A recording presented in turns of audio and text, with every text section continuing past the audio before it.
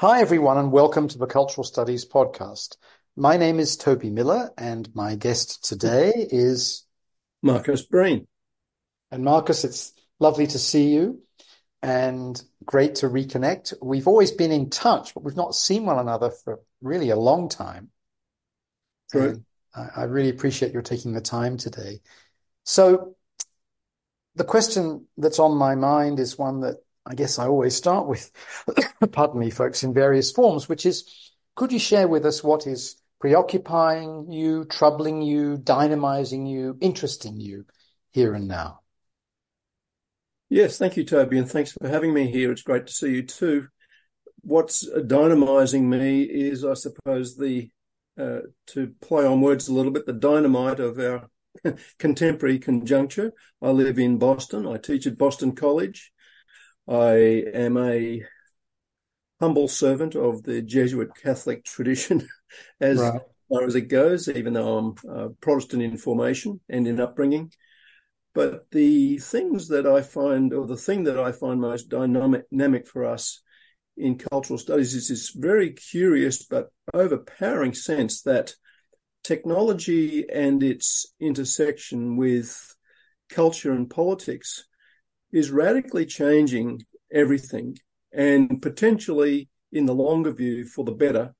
But at the moment we're going into and continue to go into a fairly precipitous, unfavourable cultural scene, by which I mean we're passing through a moment where we're seeing a really troubling emergence of incredibly diffuse interests, ideological interests that are expressing themselves politically in ways that for the sort of liberal left Marxist tradition doesn't quite gel with where we'd like to be.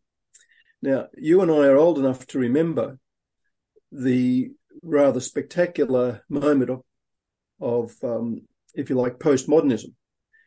You remember this as a time when everything fragmented, and due to microprocessing of computers, I don't have my little smartphone, so-called smartphone, with me now, but you know, the great prescient predictions from the Frenchmen were, and they're all men pretty well, was that this fragmentation would produce a remarkable emergence of power that would be largely connected to people, and it would change the relationship of very large numbers of people with the power structures of society, particularly in the West. It wasn't about a single political party taking formation, but it was about this fragmentary thing. And I think, and then the last time we spoke was quite a while ago, not long after my book Uprising, the Internet's Unintended Consequences came about. And so at the risk of blowing my own trumpet, at that time I said the point about the internet at the time, for particularly relevant to cultural studies, was that almost the entirety of cultures that had otherwise been suppressed by, if you like, bourgeois media and communication formations was no longer suppressed, because people were able to communicate in a disintermediated way directly with each other from whichever cultural position they found comfortable and they found purposeful for representing and then reproducing the lives and the values that they had. This was a huge ideological shift in the culture. Mm. I think Donald Trump proved me right, frankly, that the way that the right has been able to organise in the United States has largely been through communication, through Fox and through various social media platforms. So I find, long answer to your question, I find the particular conjuncture that we're in now of this sort of culture, media, new ideological formations very troubling, because we're going to have to go through this before we get to a better time for us in progressive left Marxist communist socialist movements, and it's continuing to be awkward, and you know, the indeterminacy of so much of this is problematic for many of us. So I'm interested in that. I try and talk to my students at Boston College. I teach undergraduates only. We don't have a graduate program. And I try and explain to them the kind of challenges that are going on that are going to impact them as 18 and to 22-year-olds more than it's going to impact us, because this is not a particularly pleasant formation. The other point that I want to make, just by way of sort of some introductory comments, is how many layers there are to this. Mm-hmm. You know, there's the very important shift in terms of values and the ideological considerations, and the values that have become part of the major, I'm reluctant to say mainstream, but the major kind of debates within society, whether it's white nationalism, ultranationalism, America First nationalism, racist and anti-liberal ideas. All that has been liberated, as it were, through the communication technologies.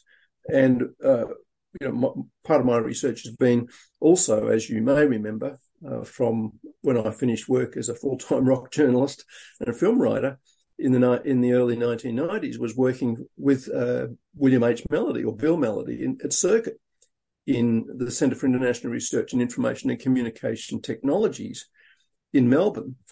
And one of the things I learned there, which was very important and which I think you and I have in common, is the importance, indeed the determining significance of public policy. That if you don't understand, and if we as academics and as intellectuals don't understand the way that public policy can be influenced and how we can participate, then we're kind of playing with a second tier kind of sense of power. That is, we believe our teaching will have an impact. Well, yes, but the structures of society are still very largely determined by what happens in those committee meetings and in those policy determining sessions, and then by elected governments. And understanding that and being part of that is very important. No longer smoke-filled rooms, but phone-filled rooms. Absolutely. And you can see it if you watch, even Security Council meetings of the United Nations. You can see half the delegates are on their phones. Prof, one question: if I could take you back 30 years to probably when you first encountered email, 35 years perhaps, right? You probably first encountered email. And essentially it was a new epistolary culture that was like, brief notes and phone calls and phone messages, but written. Up to that point, much of the understanding in the global north, as we now term it, about media power was very centralized. It was about corporate ownership and state control. Do you see greater risks and greater ideological control now than you did then? Yes, unfortunately, the shift in state control, the shift through surveillance, is pretty both determining and totalizing. And it doesn't really matter what country you're in the world. The totalization of all the technologies that we use for communication are subjected to all manner of surveillance. And I'm not a kind of panic merchant. I know enough about moral panics not to know that I don't want to participate in one. But I certainly agree that after Edward Snowden and his disclosures about surveillance, what we know has happened to Julian Assange, may he be freed. What we know about everything that's happened in the West in relation to the relationship between the security apparatus of the state and the state's relationship to the large technology digital platforms, there's no question that the battle has been lost in terms of what might be a free and independent space. But of course, we live in the contradiction, and here we are, you and I, and we are living out this dialectic, and we have to recognise that much of what we want to undertake in terms of the transformation of society and the collective interests of human emancipation have to be achieved with whatever tools are available to us, knowing full well that the enemy is within us and amongst us. It's just the way it is. A couple of the concepts that you've already mentioned are political economy and cultural studies and the importance of Marxism. I wondered if you could give an opinion on this critique I'm about to mount, not of what you've said, but of those formations. One, that much political economy is captured by a form of leftist functionalism, in which there is no scope for organizing resistance, paradoxically or contradictorily, no room for conflict, because control is so total and centralized, and that political economy hasn't looked enough at worker experiences and worker efforts. And the second critique, which would be more of cultural studies, that on the other side, cultural studies has concentrated too much on such questions, on worker experiences, worker as construed broadly to include commercial audiences and so on, and not enough at structures of power. How would you respond to that stereotyping that I've just engaged in? Well, it's always useful to have a fairly generalized critique of these fields, and I would certainly agree with you that at both levels, with some variation, there have been significant limitations. I certainly would go so far as to say that part of the problem with political economy, let's just stick with that, has been that it has struggled to find a way out of the confines of the academy, that it has really, particularly in its US formation, but I suspect elsewhere as well, it has not really known how to move into or onto the streets. It has not known how to move into public policy making, and it has been perhaps somewhat too theoretical, or in fact, I would say, reluctant to name names, but in the case of someone like McChesney, a kind of expression of constant disappointment and anger at the powers that be, without any kind of clarity about how to move forward in an organisational sense. And for those of us who lived in the United States in the 90s in particular, and I moved here in 1996 from Melbourne, I mean, there was a sense that there was just nothing happening. I mean, where were the people on the streets? You know, after Clinton removed many of the welfare benefits for the impoverished, and particularly for black and brown communities. You know, where was the protest? What could be done over the invasion of Iraq or Afghanistan and all this sort of things? And I went to protest march. I went to things day after day after day, and you know, they were kind of heartfelt, but there was no organisational structure to them, and the political economy could not and did not have the capacity to recognise the organisational requirements of what needed to be done both on campus and off campus. And of course, again, we have to recognise that postmodernism in some ways contributed to this. There were so many fragments of the left, so many fragments of different readings of political economy. And while I'm just on a political economy question, but this also has to do with cultural studies, and that is, we have to recognise that one of the significant limitations of our work as people on the left and as activists and people seeking, a joint project of human emancipation from the vicissitudes and evils, if you like, of capitalism, is that the academic system in particular, is fundamentally a commitment to individual excellence and to individual promotion. And in that deep kind of systemic process of survival, that is keeping a job and getting tenure, one is, if you like, permanently and constantly having to assert one's ego and to act as an individual. It is not a collective activity.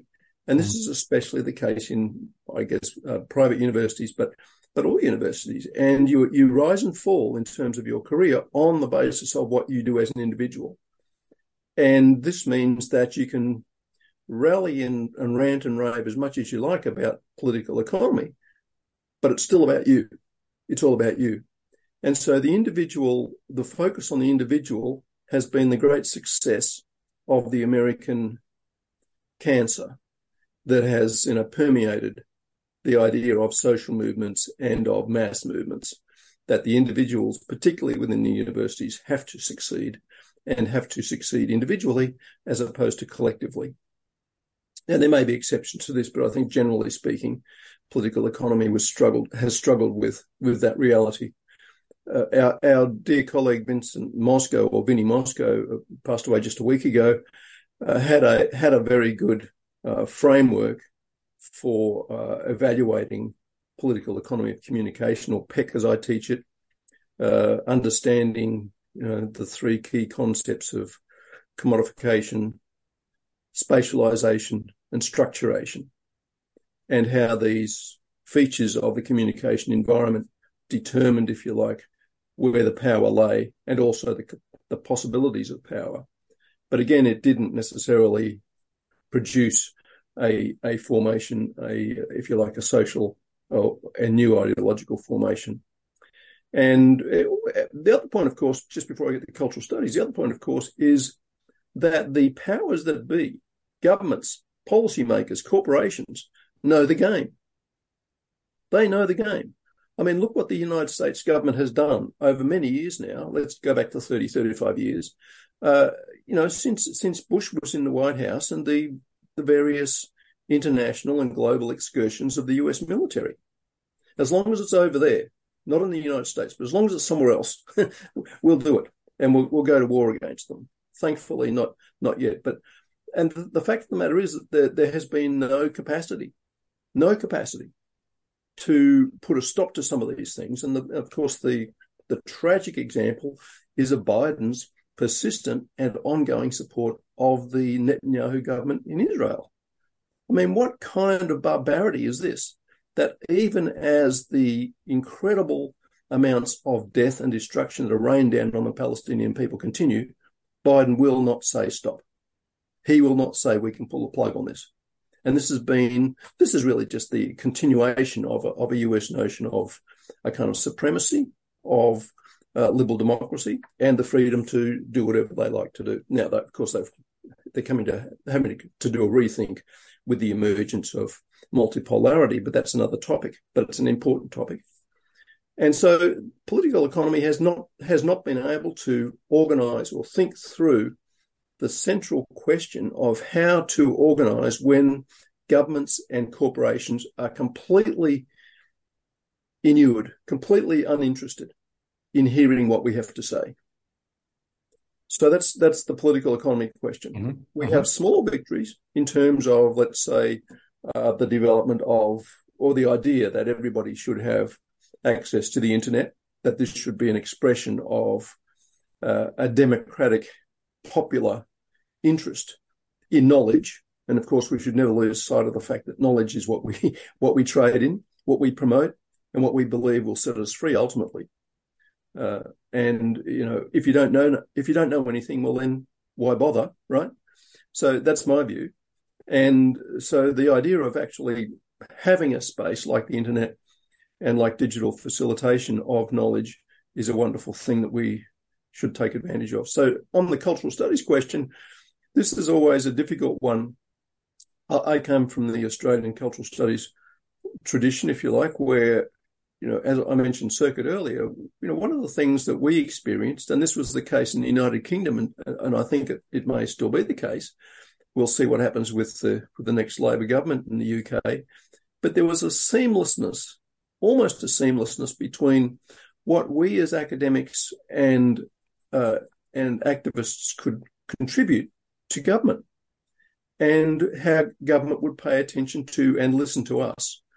And it wasn't just turning up to Parliament or something and having a few meetings here and there, or something that's highly televised and theatrical as it is in the United States. and not really bringing much change. We were able to participate, write documents, write policy papers. I was employed as a consultant in developing the internet within the Victorian government, by the Victorian government. I used that to then work with the Mexican government and with telecommunication companies in the Mexican government. And to me, it was an expression of what I'd learned about cultural policy studies and cultural policy from my experience in Australia with the Victorian government and with the Australian government. So this sort of seamlessness of participation needs to be distinguished from what happened in the United States, which is a very different system and a much larger system, where cultural studies was a separate sphere, if you like, a civil society kind of sphere, and it still is, but has it struggles to find its moment, but it has one remarkable success, if you like, and I think that's worth noting, and that is that there are people engaged in cultural studies work in the diversification of knowledge from a number of subordinate positions who are busy working in universities and in facilitating the flow of knowledge about new ideas and better ideas for living and for sustaining not only themselves but their students.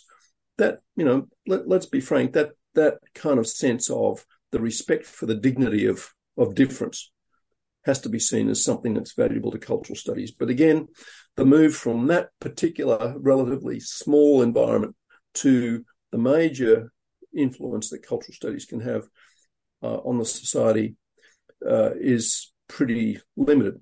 Having said that, of course, you have to realise that, or we should realise that the kind of reactions that critical race theory or LGBTQI rights has provoked, or even abortion rights, has provoked from 19 US states banning abortion outright or want to banning abortion. I mean, these are real reactions to successes that have been achieved, not only through cultural studies, but through social movements and through liberalising progressive movements over a long period of time.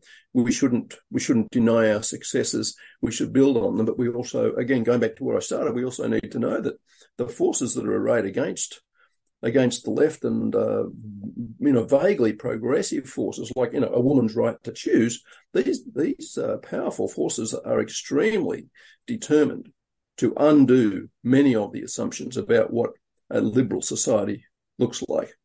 And unfortunately, I have some insights to this because I was born and raised in a evangelical Protestant home, so I'm especially sensitive to it, and I've managed to leave behind the anger and the frustration and the if you like, the fear, and try to make some sense of it. I hope that gets to some of those two questions, the political economy and the cultural studies one. Those are really great answers, and they're going to help me in my class on Monday, though that wasn't the intention behind the quiz. One other thing you mentioned in your early remarks en passant, Prof, was that you'd been a music journalist. I wondered if you could reflect on that, because this is surely one of the key areas where the bourgeois media and alternative media have changed radically in terms of, in part, technology, but also the sorts of financial interests that now wish to own the bourgeois media. And that for all the horror of a Murdoch or a New York Times, these were people who had some notion of the public interest, even if it might not be the one, certainly not the ones that I have. Whereas the asset stripping that's gone on, most spectacularly in the United States, but in much of the Anglo world, of media entities has been undertaken by people much more enthralled to stock market motion. And I'm interested in your talking a bit about that, but with particular reference to music journalism, because it seems to me this is one of the areas that has really suffered. I can remember the excitement in London when the New Musical Express or Melody Maker would become available on a weekly basis or whatever it was, and people rushing out with their elbows out to read, people I no longer would want to read, like Julie Burchill but how significant that was. And as I say, you were part of that world. And it seems to me that that world has really been transformed. So, long question, but if you've got some thoughts on that, they would be greatly appreciated. Well, this is going to sound a bit glib, but what's better than music, and what's better than good music in terms of reaching the totalizing sort of sense of what we are as human and what we are as sentient beings. I grew up in a very musical family, of course, mostly around not rock and roll, but orchestral music and church music, but it was on all the time. And it was a deeply sensuous and enriching environment. So I'm a bit of a sucker for good music. I'm currently writing a book on Ry Cooder, who is an important kind of person in terms of not only capturing what might have been erased in the past from minority music and black music in his earlier career, but also being deeply, deeply engaged in a politicized kind of music and storytelling about the role of music in society. But apropos of your question, certainly the idea of rushing out to buy this week or last week's NME or Melody Maker, or in Australia it was RAM, or some other, there was this terrible thing called Rolling Stone, which was, in fact, I worked for them for a while, an Australian version of Rolling Stone, and it was quite fun in some respects, in the sense in which we were able to cover and have some expression about the nature of music in society, particularly rock and roll, and its unique national formations. We used to think about the Australian sound. That largely, I agree with you, that largely has died away, that the excitement of the sort of Lester Bangs notion of I am living the lifestyle of a fully emancipated human being in a kind of rich, aesthetic, cultural world of my youthful peers doesn't seem to be much around anymore. I put Lester Bangs in the same sort of category as Rainer Werner Fassbinder, one of my heroes, in terms of the capacity to actually turn the camera on or to put the pen to paper and write this remarkable flow of passion, or depict and represent a remarkable flow of passion within either US or New York society, or in around Berlin and Germany in Fassbinder's case. And the idea of that kind of immediacy through journalism and through reportage is hard to see now. I don't see it fundamentally, and it's a deeply missing link. But again, we're stuck with the contradiction here, aren't we? That there are so many different avenues for music, and it has been corporatized, and yet there are wonderful examples of all manner of music. My son has a band. It's called the Sonic Rings. They're based in Denver. They've just released a lovely concept album that he put together, and it's available for free on Bandcamp. I sent him $20 for it. I'm not sure he'll make much more than that. But Aidan's a wonderful musician. I'm proud of him because he's my son. But he will receive no publicity, no airplay anywhere in the world probably. But his music is there, and he and his bandmates have produced a beautiful album. What are we to do with that sort of thing? How do we make sense of that in terms of this kind of interest that we have around how the culture works and how journalism works? Universal Music recently withdrew the rights for people to use their music on TikTok, right? Because people weren't playing by the rules. And the rules were that Universal Music wanted to guarantee that the rights that they held, that, as they put it, their musicians held, weren't being treated with respect, as it were. And Universal Music said, we're not going to let you use our music, you naughty people. And so they removed the rights. And this is, as you know, I'm sure, TikTok and music is a kind of very new formation in terms of the way that music operates in those public spaces. But what Universal was about, and what all the companies are about, is working out the maximization of profit of commodification through these mechanisms. They don't care that it's only 15 seconds or 30 seconds of music. They really don't care so much about the music as such. They care about how to make money from it.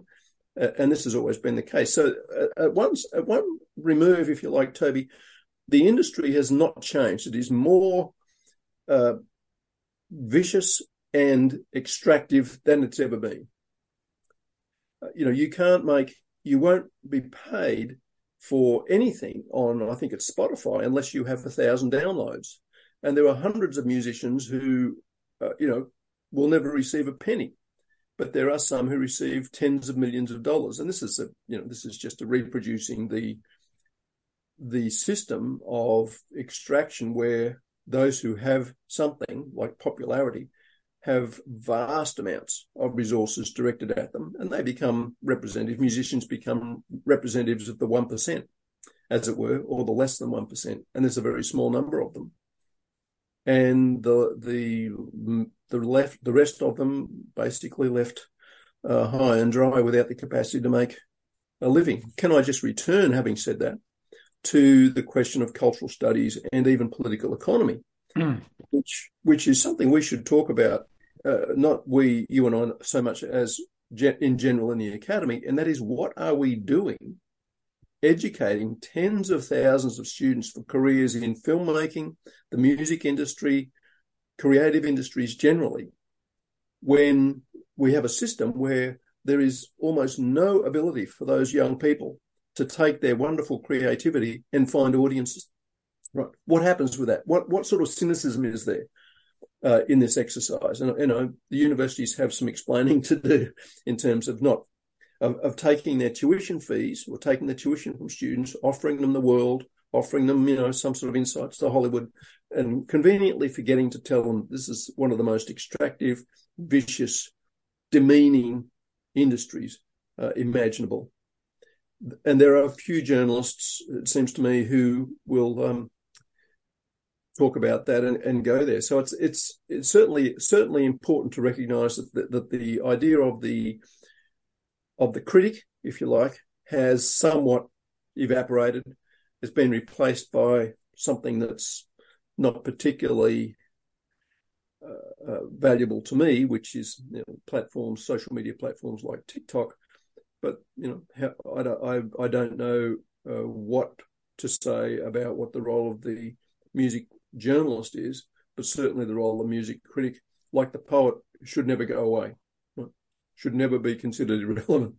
You mentioned Lester Bangs. I think Cream was the magazine that he was associated with.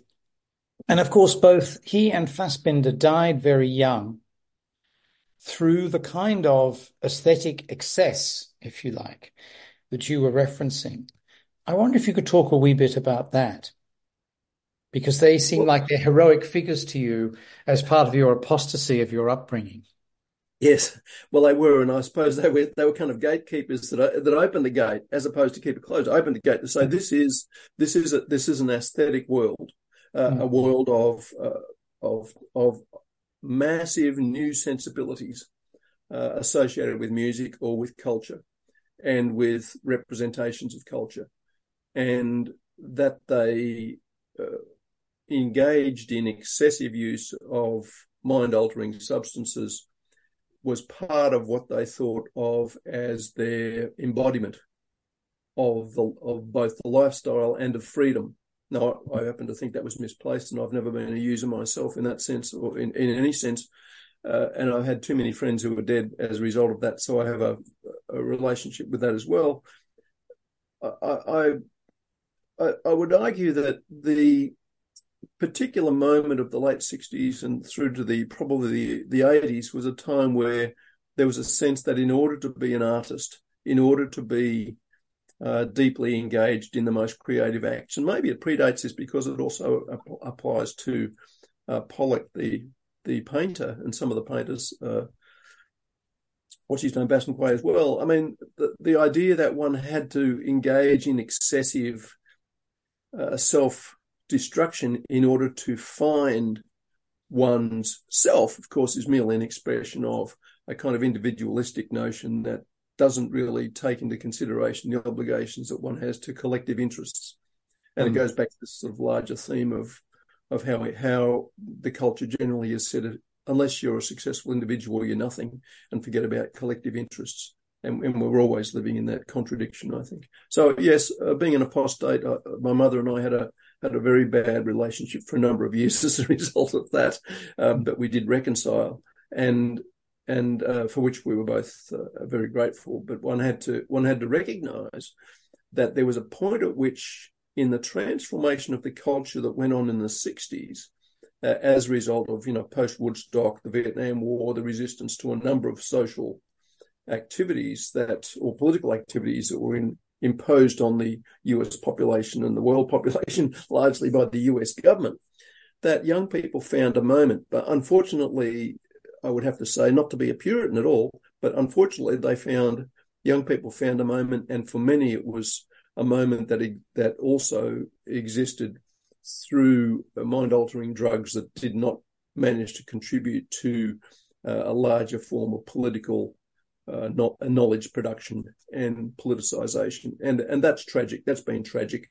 I don't deny people the right to use drugs, but I do have a very serious concern about the whole idea of what it means to destroy oneself as one sees the, if you like, the tragedies and the injustices of the world around you, and managing that while also engaging in very selfish behaviour. So it's a fascinating topic, that's for sure. This is one of the areas where I think political economy is neglected and a bit neglectful. Every now and then, The Guardian and its ilk will print a supposedly confessional story about a cocaine user in the global north, saying, I started out just doing it every occasional moment in a party, then it was every Friday night, then it was every day. He took over my life. I read this and I get quite angry. I think, I don't care about your body. It is of no interest to me. What you should have cared about and should care about now is the millions of lives destroyed around the globe in the southern part of the world, geopolitically and economically, that were part of the production line that generated this for you, or were victims of the violence associated therewith.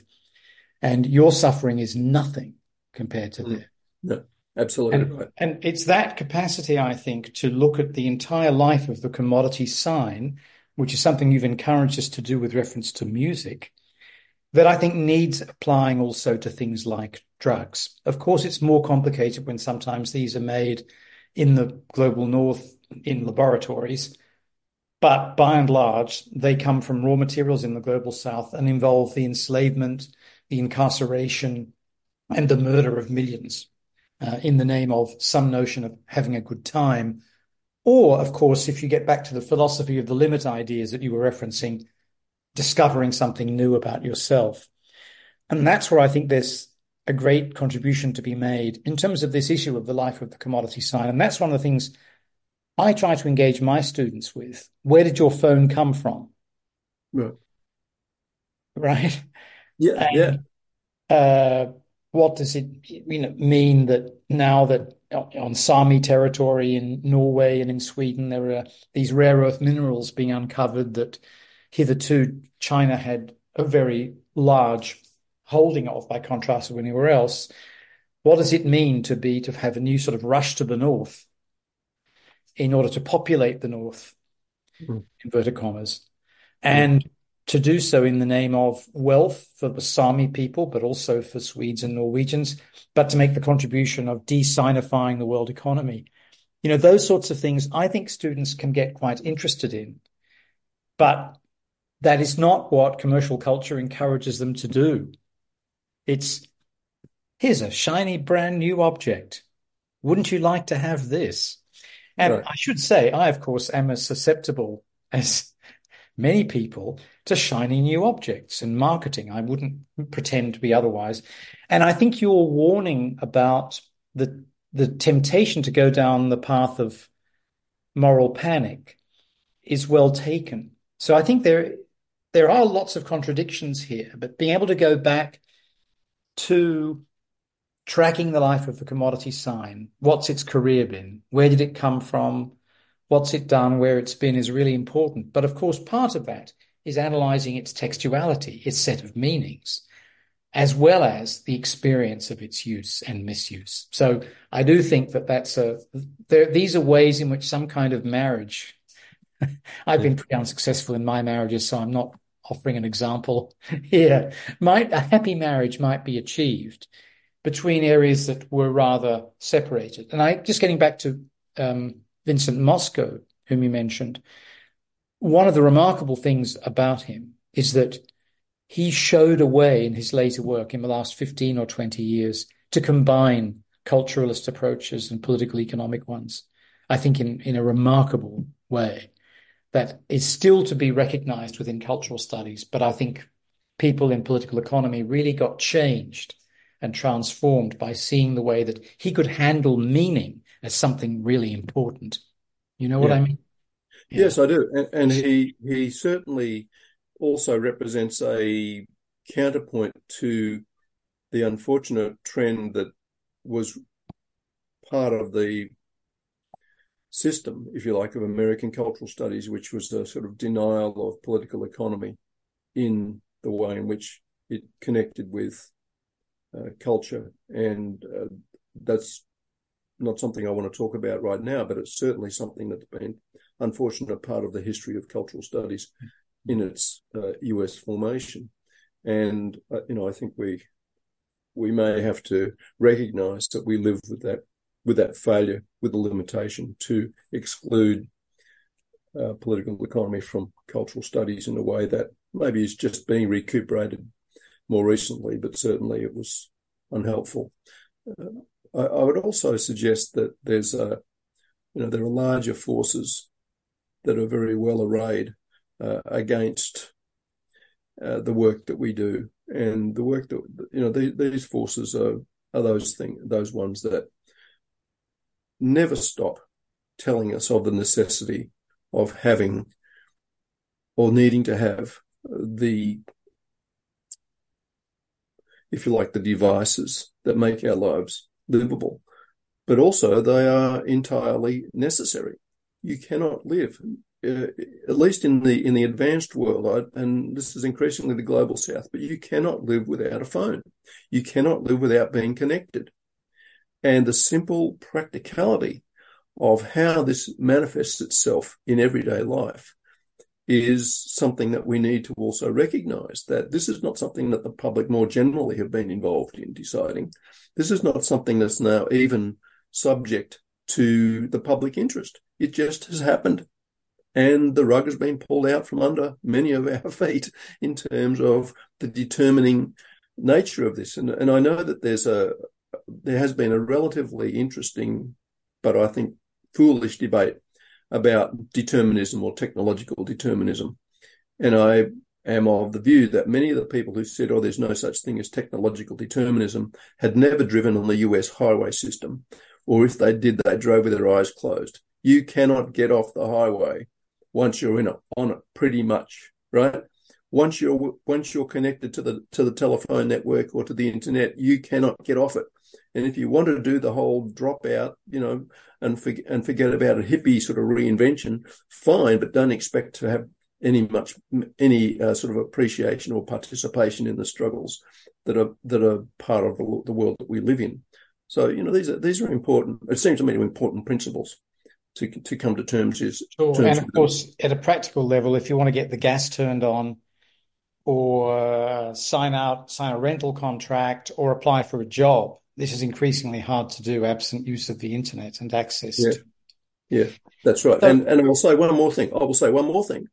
And that, let's not forget the military-industrial complex here, that as long as this takes place and as long as the United States, let's say the social media platforms, are the dominant platforms, the US is fine with this. And the US is more than happy to have all of these kinds of platforms moving vast fortunes into the US economy through the ownership of these platforms. If you look at all the major platforms, the FANGs as they used to be called, now the change it's changed a little bit, but the large the technology firms really are, you know, all America all the way. And that's something that has to be a concern. But it's brought us to the moment we're at now, where I think, the subservience of Europe and what's it called, Britain, to US interests can be read through the lens of the totalizing, and there's that word again, but that totalizing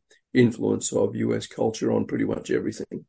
And part of our obligation, at least, is to raise questions about, what it means to have a different view. And certainly your work has been valuable in terms of saying the global South cannot be underestimated and it cannot be left to its own devices. It should not be left to its own devices. It has to be incorporated into a much more interesting, beautiful set of possibilities, not simply American possibilities. Prof, I had a couple more questions for you, and I wanted to throw it open to you to add or subtract anything from what we've discussed. Does that sound okay? Yeah, sure. So my first of my last two questions is, you mentioned earlier creative industries, and one of the issues I've been wrestling with in the last few podcasts I've done is this concept of creative industries and how it relates to the cultural industries and how we should define them, differentiate them, and should we accept these ideas of creative city, creative class, creative nation, all this bollocks. Is it real? Is it valuable? And how does it relate to the cultural industries concept? Yeah, good question. I like the cultural industries. I like the idea of culture. I like the idea, if you like, going back to Raymond Williams' fairly simplistic but valuable notion. It's either the way that we live. Let's explore the way that we live, how it differs from place to place, location to location, to then what are the artifacts that particular expression of culture produces? What TV shows, what films, what music? And those two, if you like, simple binaries to me, or maybe not they're binaries, but those simple explanations go a long way to explaining what's so beautiful about culture and why we should pay attention to it and why we should study it and why we should promote it in its rich locality. I'm involved in developing, along with my darling wife, Deborah, a local community garden. For me, this is just a way of making local culture with people I wouldn't otherwise know. Otherwise, we're just alienated from our neighbours. I live like everybody else in the damn world. In my suburb, in my house, I hardly ever know anybody. Boston being Boston, there's very few coffee shops, to go to, very few social spaces, and so on. So, this sort of localization seems to me to be something valuable. It's hardly activism. It's just a matter of saying, how am I going to survive in this shithole, right? To quote Donald Trump. I'm reluctant to quote Donald Trump, but I just did. The creative industries side of it has been and is problematic because it simply engages with a pragmatism for how to engage with those very large companies that dominate the global economy and the very large industries. I don't think this has been resolved, frankly. Outside of the United States, it can't be resolved because largely everybody is stuck with, as I said, these very large platforms. Microsoft, Meta, Amazon, Facebook, or it's not really, Meta is Facebook, and these sort of companies are so dominant at such a large level, and Google, of course, that it's almost impossible to imagine how you can operate outside that. No, I feel some responsibility for this. I was involved in developing, the internet policy for the Victorian government and helped the Australian government do it. I promoted, bringing all these companies to Melbourne from within the Department of State Development back in the mid to late 90s. I was involved with the Mexican government. When I first went to Mexico as a consultant in 2000 or 1999, 2000, we estimated that there were 30 million people in a population of about 110 million people at the time. 30 million people in Mexico had never made a phone call. Now, Toby, 24 years later, and we could say probably by 20 years later, 98% of the Mexican population has a cell phone and probably a smartphone.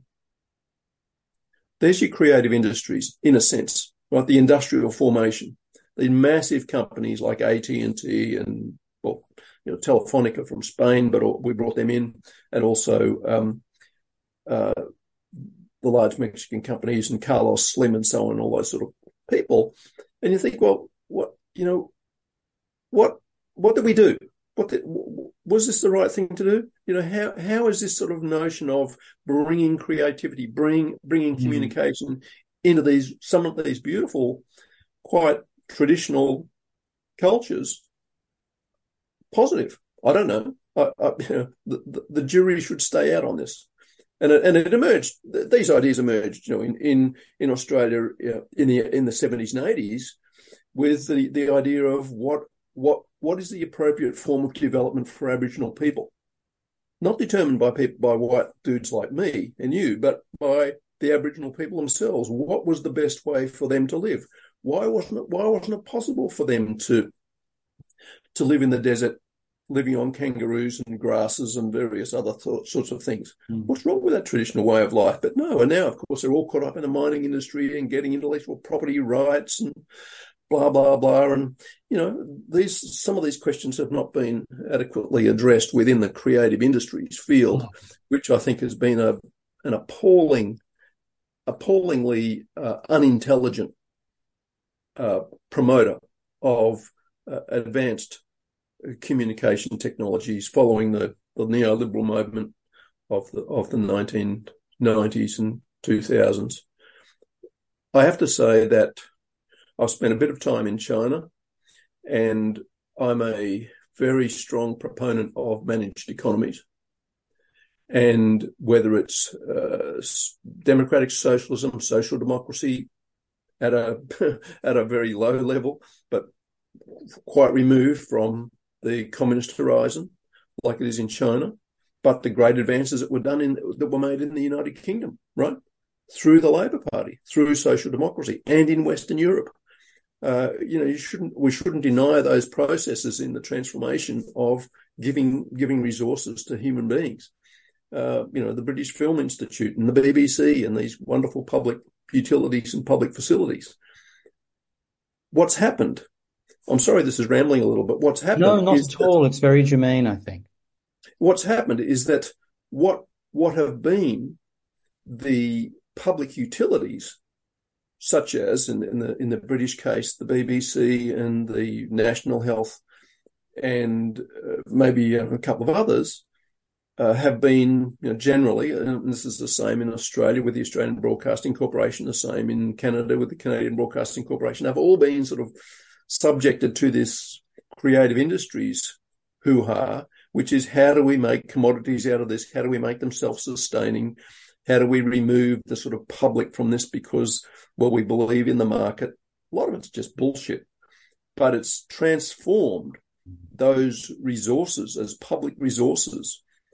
And I think in some cases there may be better examples in Western Europe where there are public broadcasters, or as we might say, public service broadcasters. And public service broadcasters have a very important role. And creative industry people, particularly from the United States, but also people I would say in the UK and Western Europe who have completely fallen into the American way of thinking, can't even conceive of this sort of stuff anymore. That's my view.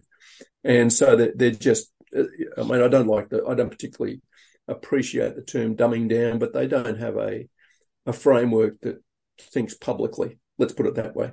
Mm-hmm. I must say, however, that there are beautiful political formations in Europe, particularly in France, and I guess there has been in Greece and there has been in Spain, of the left.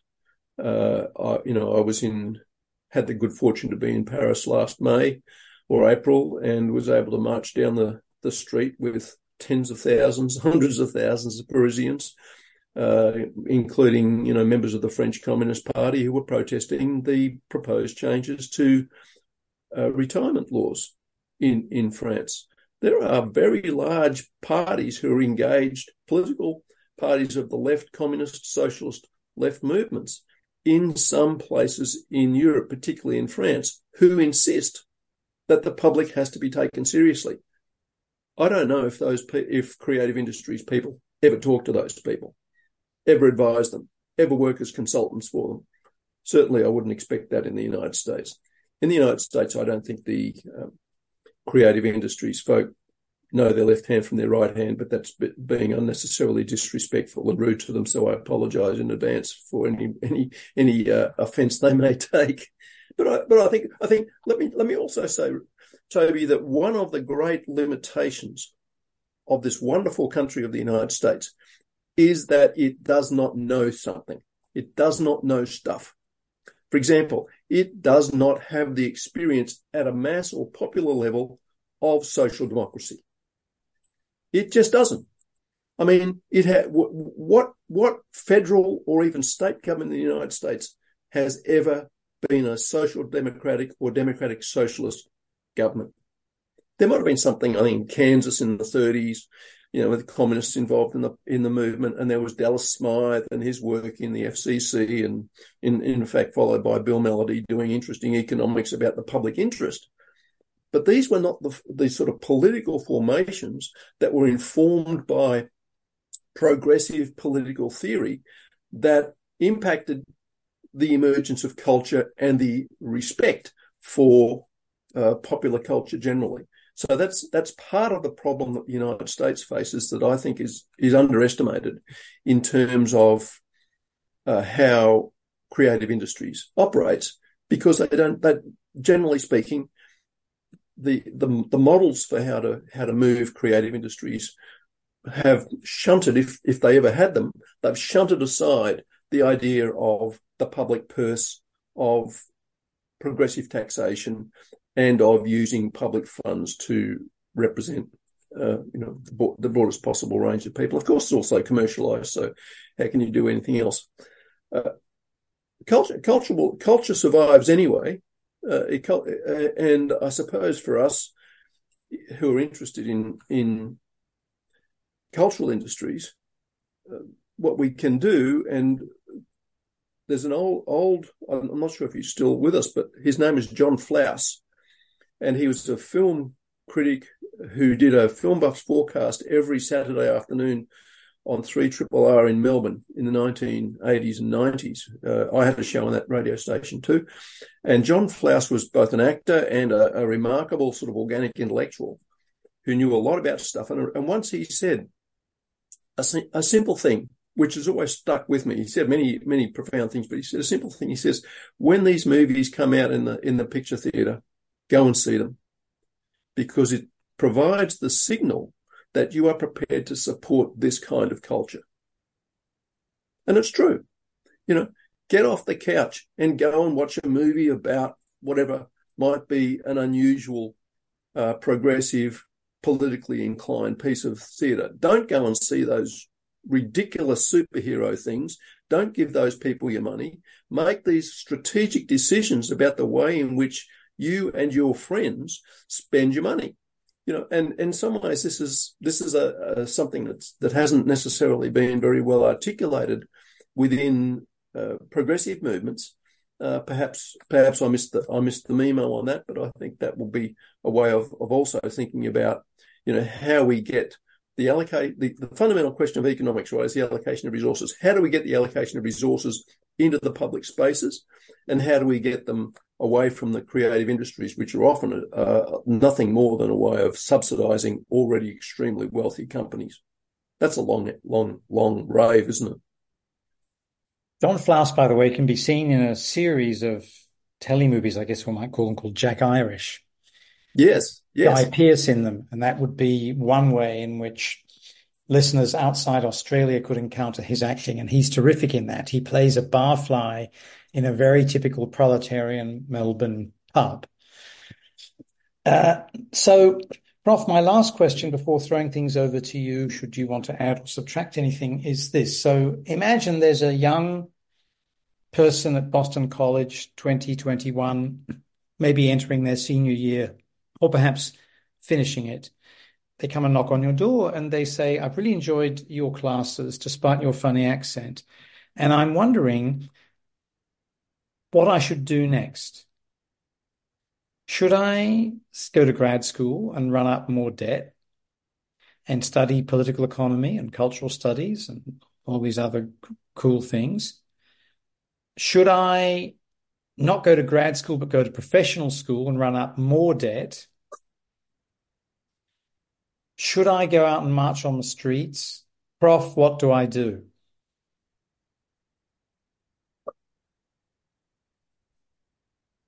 I'm a parent and I have 3 children.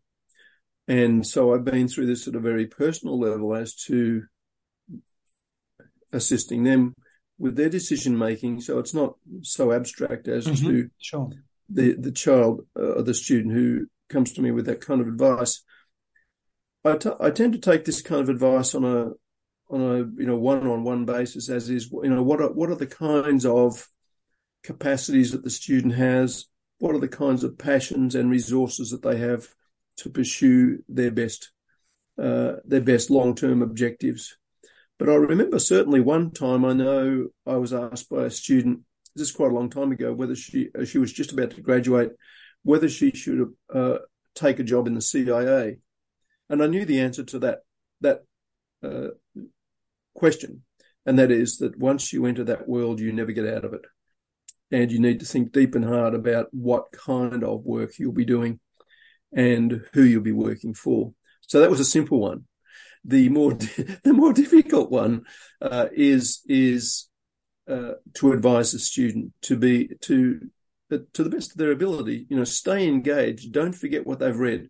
Don't forget what they've discussed, and to think of themselves as a citizen in the traditional, if you like, traditional Platonic Grecian sense of citizenship, of being a participant in the world, of not just being an uncritical consumer. One of the great challenges that we have as academics, but as human beings, is, and you mentioned this before, the endless attraction of the shiny objects and the billions of dollars that goes into telling us that we need more shiny objects. That and you've done wonderful work on this sort of questions of consumption, consumer culture, and the impact on the environment.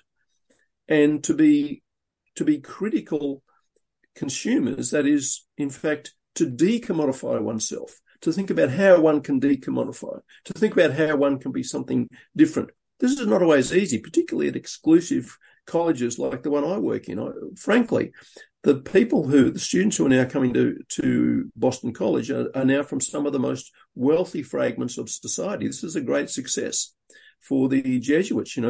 Boston College started as a college for poor Irish boys in Boston who couldn't get who couldn't get an education. But of course, they left in the 1850s, 60s, and by the 1880s, the Jesuits had set up a little outfit in Boston to educate the boys. Now, unfortunately, it didn't apply to my grandmother, who also came to Boston in 1904. But nevertheless, BC did well, and it's in the great tradition of the Jesuits. It's continued to look after its graduates, and now has how many not necessarily graduates of Boston College, but the products of Jesuit education on the Supreme Court in Wall Street, and the number of students at Boston College from extremely wealthy families, and I'm talking a billionaire class, is quite extraordinary. And so to advise those students is very difficult, because they really are just there to, as far as I can see, to impress their parents, do what is required of them, and then go back to their family home in the East Hamptons. That's depressing, and where education is merely a signifier of status and of the next step in life, it's a loss. Sorry to say, it's a lost cause. Maybe there are exceptions, but not much. So it's very difficult to know how to advise people apart from along this line of consumption and along the line of, don't be a mindless consumer, be a mindful citizen, and look for opportunities to contribute and participate in the world. And this I think is probably going to be forced upon them, and has been forced upon many students anyway, because they suffer fairly extreme forms of pressure from either finding a job, finding a career path associated with that job, and then carrying debt. And remember, this in the last few months, since the end of 2023, tens of thousands of computer scientists have been laid off at Google, at Facebook, at Amazon, everywhere else. So the idea of having a high-paying technical job doesn't help anymore, right? And it's not going to help. If you're interested in this, and if readers haven't seen this, there's a nice article in the Financial Times from last week by Cory Doctorow about his concept of enshittification. Enshittification, or enshittification, is the idea that the whole thing has gone to shit, and that for the idea of the aspirations of what we thought we might achieve through our communication technologies, or through public communication technologies, which is what the internet initially was, is no longer the case. And we are in a particularly troubling moment where everything is diminished. How to advise students in that environment is to encourage them to maintain their humanity, encourage them to think about others, encourage them to, as I teach, think about the concepts of what in Catholic social teaching is called the common good, right? What is the common good? And to use that as a lever to say, how does that relate to the public interest? I always associate my teaching with those kinds of principles, and it's something that I enjoy doing, and I hope that the students find some way of being better citizens. And I'll finish on this point, and that is to say that I also teach ethics. And I say that one thing at the start of the courses, I say one thing I never want to see is any of you on the front page of the New York Times doing a perp walk, because you've forgotten what we talked about in this class.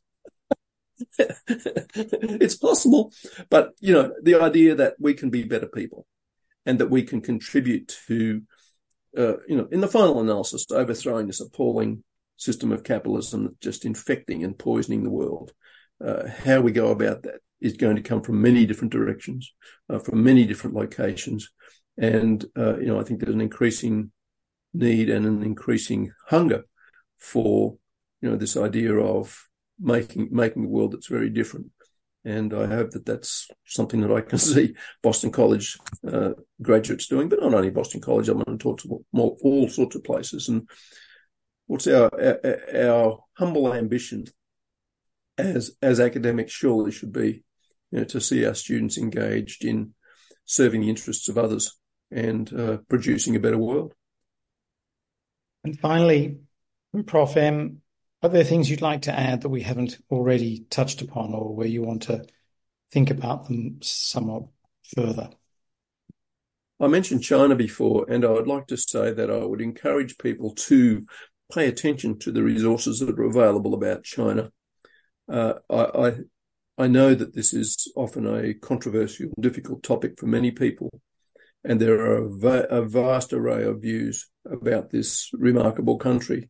But as a communications researcher, and as someone who cares deeply about another better world, the Chinese seem to me to be doing things that are remarkable and we should know about. And this is simply the knowledge question. People should know. They shouldn't read the New York Times for the latest update on China. They shouldn't read or rely on CNN or any of the other major outlets. Well, it doesn't matter where you are in the world. The enormous resources put towards anti-China and anti-communist efforts are truly remarkable. And it's shocking to me how easily or readily people fall into the whole idea of, well, it's just, somehow or other an old-style authoritarian government, without having any appreciation of the sort of cultural or historical developments within that country and what's been achieved.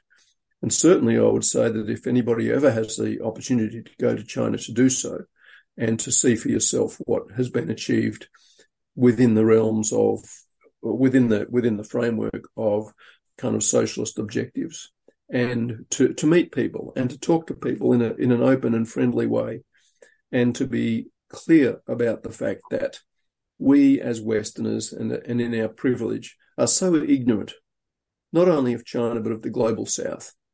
And that we need a hell of a lot more humility and a considerable effort towards gaining knowledge about China that is not simply filtered through the Western liberal democratic lens.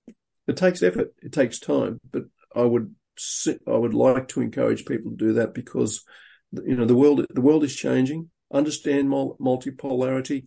Understand that the world is going to be a very different place, and it's not going to be a Chinese place, but it's not going to be an American place either, and it's going to be a place that's going to look and feel different for our children, and certainly, hopefully, the world will survive long enough to be better, but with more understanding as a result of the efforts that people put in.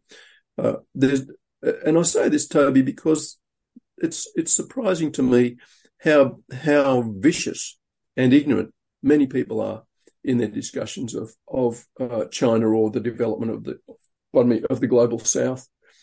And I think we need to go back to the idea, as I said, going back in terms of this interview, of our relationship to knowledge. What do we know? What's communication helping us to know better, to critique, to engage with more fully, and not just reproduce the old tropes of Western civilization being superior, and without any really much mindfulness of how that's expressed.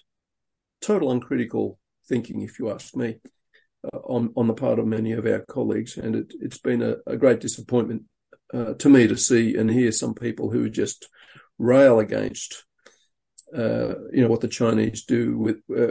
But there may have been. I was at a conference. I won't name it, but I was at a conference not long ago, and a person who I would have thought of as being part of the sort of field in which or area that we work in, may as well have been reading a speech written by the US State Department. It was really shocking, and yet it was also just an expression of ignorance and prejudice.